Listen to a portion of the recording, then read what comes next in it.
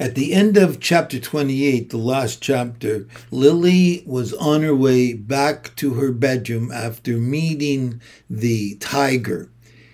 Her mother happened to be up in the kitchen, and of course her mother wanted to know what she was doing up so late. And Lily told her she was hungry, so they shared a container of kimchi. And then, just as Lily was saying goodnight, Lily's mother saw the jar, and she wondered what that jar was. It looked so familiar. She said, I know I've seen it somewhere. Lily said she found it among her Halmoni's things. And then they said goodnight. But we're waiting to see what will happen because her mother recognized the jar. Chapter 29. I wake up late the next day, catching up on all the sleep I lost to the tiger. Sam's not here, but the window is closed and the rope is rolled up under her bed, so that's a good sign. I get dressed and braid my hair, checking on the star jars under my bed. I carried the tall one up last night, and now they're all together again, cuddled in a row like a little family. I head down the stairs, but after a few steps, something sharp digs into my bare feet. I lift my foot and realize it's rice. Uncooked grains scattered across the steps, which is weird. I brush them off, but I don't have much time to think about it because when I go downstairs, I see that Halmoni has cooked enough Korean food to fill the entire kitchen. Sam helps Halmoni, humming to herself as she carries the finished dishes to the table, and seeing my sister fills me with relief. She sets mandu on the table, and I almost see her smile, but just as quickly her happiness fades and she shakes her head. I wish I knew what she was thinking. If I did, maybe I could reach out and catch Sam's smile before it falls to the floor and shatters. Mom cleans the kitchen because that's what she always does, but even she seems happy, swaying back and forth to the music, playing on Sam's phone. One of the songs only Sam likes, with string instruments playing rock covers. Halmoni looks happy and healthy, wearing a pink and purple scarf over her hair, and smiling as she seasons the naengmyeon, my favorite noodles. When Halmoni cooks, the house seems to expand, like it's taking a deep breath, savoring the smell of her food. The ceiling seems higher, the walls seem wider, and the floorboards rumble like an empty stomach as I walk into the kitchen to join her. Are you doing a chosa? I ask. Sam shakes her head. Nope, we're just eating lunch on our own. The spirits can deal with it. Halmoni smiles at me. You hungry? She asks, without waiting for an answer. She picks up a piece of kimchi with 2 fingers and holds it out to me. Eat fast so spirits don't see, she whispers. In that moment, she's so much like Mom that I glance over at the kitchen sink, where Mom's polishing a dish. Mom must see the similarity too, because she winks. I'm all filled up because last night is like our secret, and that's nice because Mom and I never share secrets. I eat the kimchi and Mom says, I've been waiting for you to wake up, Lily. I actually spoke to Ricky's dad this morning and now you, Joni, Halmoni interrupts, grabbing a piece of kalbi and attempting to stuff the beef into Mom's mouth.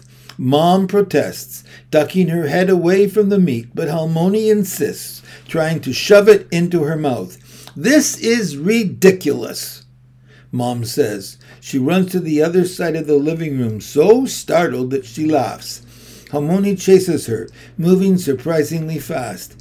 Kalbi dangles from her fingertips. You eat! You eat! I look over at Sam, who's grinning despite herself. They're making enough noise to attract all the spirits in the neighborhood, she says, and I laugh. Finally, Mom gives up and opens her mouth. Goodness, Mother, she says, her mouth full of kalbi. You listen, Halmoni says to Mom. The spirits say you need rest. You need to stop worry. Mom's eyebrows pinch. Not a storm cloud yet, but a shift in the air. You know why I'm worrying so much. Halmoni raises her hands in defense. Not me that say that, spirits say that.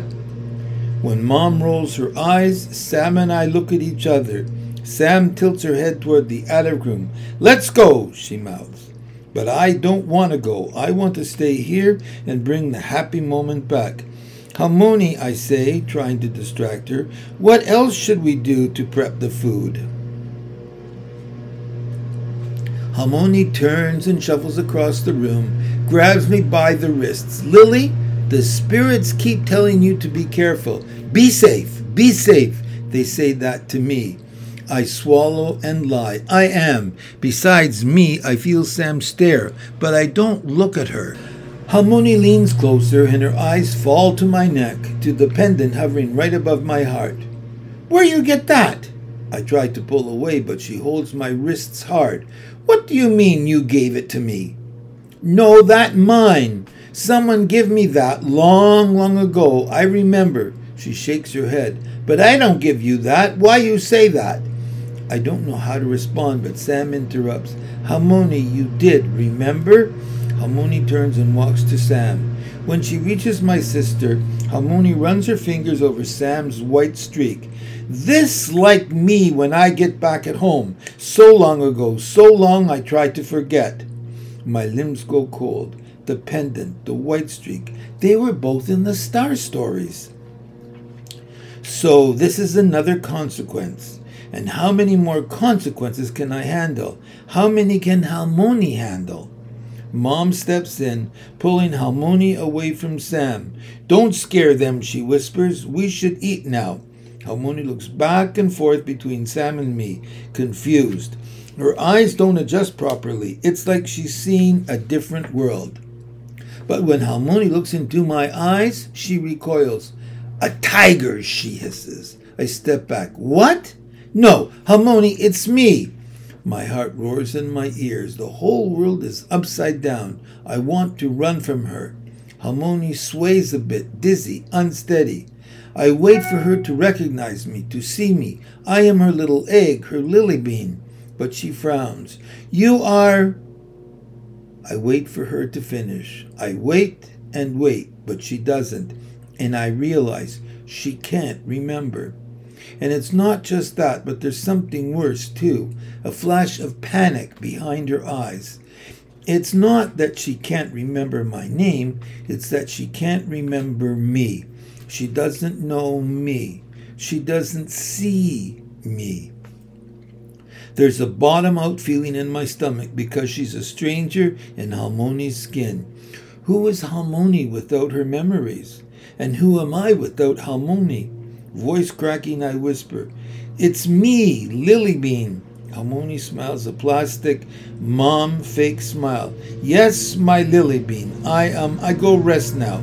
She kisses me on the forehead and I flinch. Come on, Mama, Mom says, guiding her back into her bedroom, shutting the door behind them, locking us out. It's okay. Sam takes a shaky breath. It's just temporary. She'll be back to normal soon. I nod, but I can't make myself speak. The library, Sam exclaims out of nowhere. I blink at her, trying to make sense of the world. Jensen's making signs and stuff today. She grabs her raincoat and slips it on. Let's go. Right. Somewhere in my memory, I know Ricky mentioned that, but I'm not sure how Sam knows. You actually want to do that? Sam looks confused, as if she always participates in community activities and doesn't understand my question. Of course. Jensen and I have been talking, and yeah, you know, it's nice to help out. When her eyes meet mine, they are helpless. And I don't want to be here right now. Sam's out the door before I can respond, and I only have a split second to decide. Stay or follow. I'm not in the mood to see people and act happy right now, but one glance at Halmoni's closed door makes up my mind. I can't stay here anymore. Chapter 30. Sam and I reach the library, and when we open the doors, I hear music and laughter. The change of atmosphere is disorienting. On one side of the library, Jensen crowds around her laptop with a girl and a boy who both look about her age. And on the other, Ricky sits with his back to me at a table with two other boys. I'm overwhelmed and want to turn around immediately, but Joe stops me. Lily! He shouts over the pop music, almost smiling. I walk over to him and introduce Sam, who shakes his hand and smiles as if nothing's wrong and our lives are totally fine. Joe pulls a cupcake out from behind his desk and hands it to me. I take it, not quite knowing what to do. I'm making a tester batch, he says. His mustache twitches above his smile. Let me know what you think.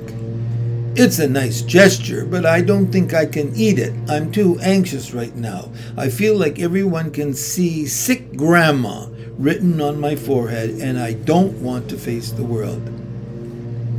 Jensen sees us and dances over, hips bop-bopping to the music. Sam, her smile is so big it makes double parentheses on her cheeks. And Lily, I'm so glad you're here. She looks at Sam for 2 heartbeats and says, You any good with tech?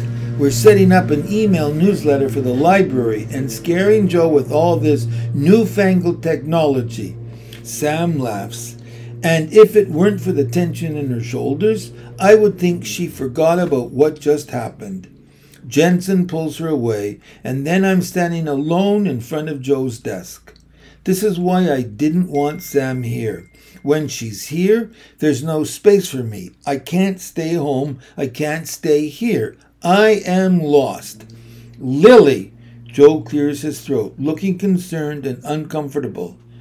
What's the matter? Nothing. I should go, I say, even though I really don't want to go home. Joe frowns. Don't you want to see the noisy kid and his friends? I look over at Ricky and his group and shake my head.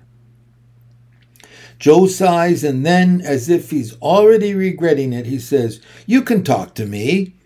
I don't mean to, but it's like he said a magic spell, and I do. My Halmoni used to tell these stories when I was little, and I really loved them. But now I'm learning these new stories, and they're different. They're scary, and I think they're dangerous because they're making things change in ways that I don't think are good. Actually, I think things are worse now, all because I decided to hear these new stories and I realize I'm not making any sense. So I take a breath and add, I just miss the way things used to be. I don't want anything to change. I clamp my lips shut, horrified that I've said so much, but opening up is also a relief. I glance back at Sam and Jensen and Ricky and the rest, but they're busy and they can't hear me over the music anyway. Joe nods slowly. As you get older, you collect more information and you see things from different perspectives, so naturally sometimes the stories you tell yourself can change. I twist my hands together, but what if those stories aren't what you want them to be? His eyes are soft. Do you know why I became a librarian? I wait for him to tell me because, of course, I don't. Dewey, he says, as in the decimal system. I'm not sure if he's joking or not, but he continues. I like order. I like organization. The idea of all the information in the world, all organized, everything in its place, I like that idea. He clears his throat. But I've been doing this job for a long time, and the thing I've learned is that stories aren't about order and organization. They're about feelings, and feelings don't always make sense. See, stories are like... He pauses, brow furrowing, then nods, satisfied in finding the right comparison. Water, like rain. We can hold them tight, but they always slip through our fingers. I try to hide my shock. Joe doesn't seem like the poetic type. His caterpillar eyebrows knit together. That can be scary, but remember that water gives us life. It connects continents. It connects people. And in quiet moments when the water's still, sometimes we can see our own reflection. Do you understand what I'm saying? Kind of, I say, even though I'm not entirely sure.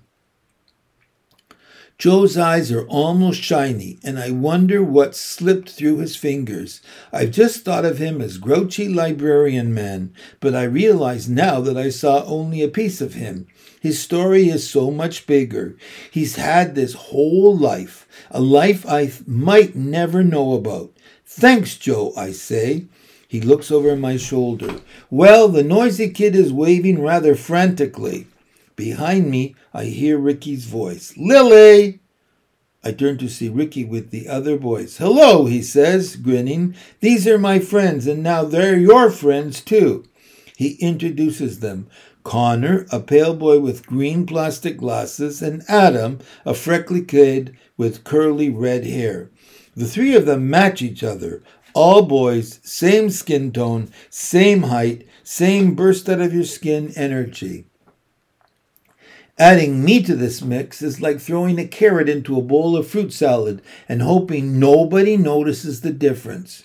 I try to act like a regular girl. I try not to go invisible. I try to pretend that everything is fine at home. But I'm trying so hard that I forget to respond. Hi, I mumble, after a second, forcing a smile. Connor and Adam stand around Ricky, with him at the center. Turns out I was right. Ricky is a sticky person. Oh man, how'd you get one of Joe's cupcakes? He asks. I look down at my hand. I forgot I had it, and I hold it out for him to eat. You're the best, he says, as he takes it and bites into it. These are so good, but I'm still craving pudding. Connor, with the glasses, snorts. Pudding, Ricky? Really? Pudding is gross. Ricky shakes his head, offended. Chocolate pudding is the fourth most delicious food. Everyone knows that. He looks over at the teenager table. I'm going to ask Jensen if she has any pudding cups. Adam of the freckles shakes his head. Dude, chill. He turns to me and his eyes crinkle. He looks familiar, though I'm not sure why. So, Lily, where are you from? My brain goes blank for a second. Then I say, I'm from across the street. For some reason, I feel like that wasn't the answer he was looking for. But he gives me half a nod and a quick jerk of his chin. You mean the house on the hill with that lady? She's my grandma. Connor's eyebrows go high. The crazy, which lady is your grandma? I want to tell him crazy is not a thinking word, but my mouth feels dry. Connor keeps talking. That's so cool. I heard she does spells and curses people. Did she teach you how? Can you put a curse on someone? I look to Ricky, waiting for him to defend Halmoni, to defend me, but he just takes another bite of the cupcake and nods along. Adam says, nah, she doesn't curse people. She curses them. My mom is convinced Lily's grandma helped her asthma, but my mom also believes in TV psychics, so who knows? And I realize why he seems so familiar. I met his mom at the grocery store. They have the same red hair and freckles. She's one of Halmoni's friends. Connor is unconvinced. I don't know. The witch lady is scary. I lift my fingers to my neck, searching for the pendant, but I drop it quickly. It's not safe anymore. Guilt claws at my stomach. I should defend Halmoni, but all my words have evaporated. And for a moment, I don't want to defend her. For a moment, I wish she were a normal grandmother who makes brownies instead of kimchi, who knits scarves instead of mixing strange Korean herbs. Ricky finally speaks, mouth still full.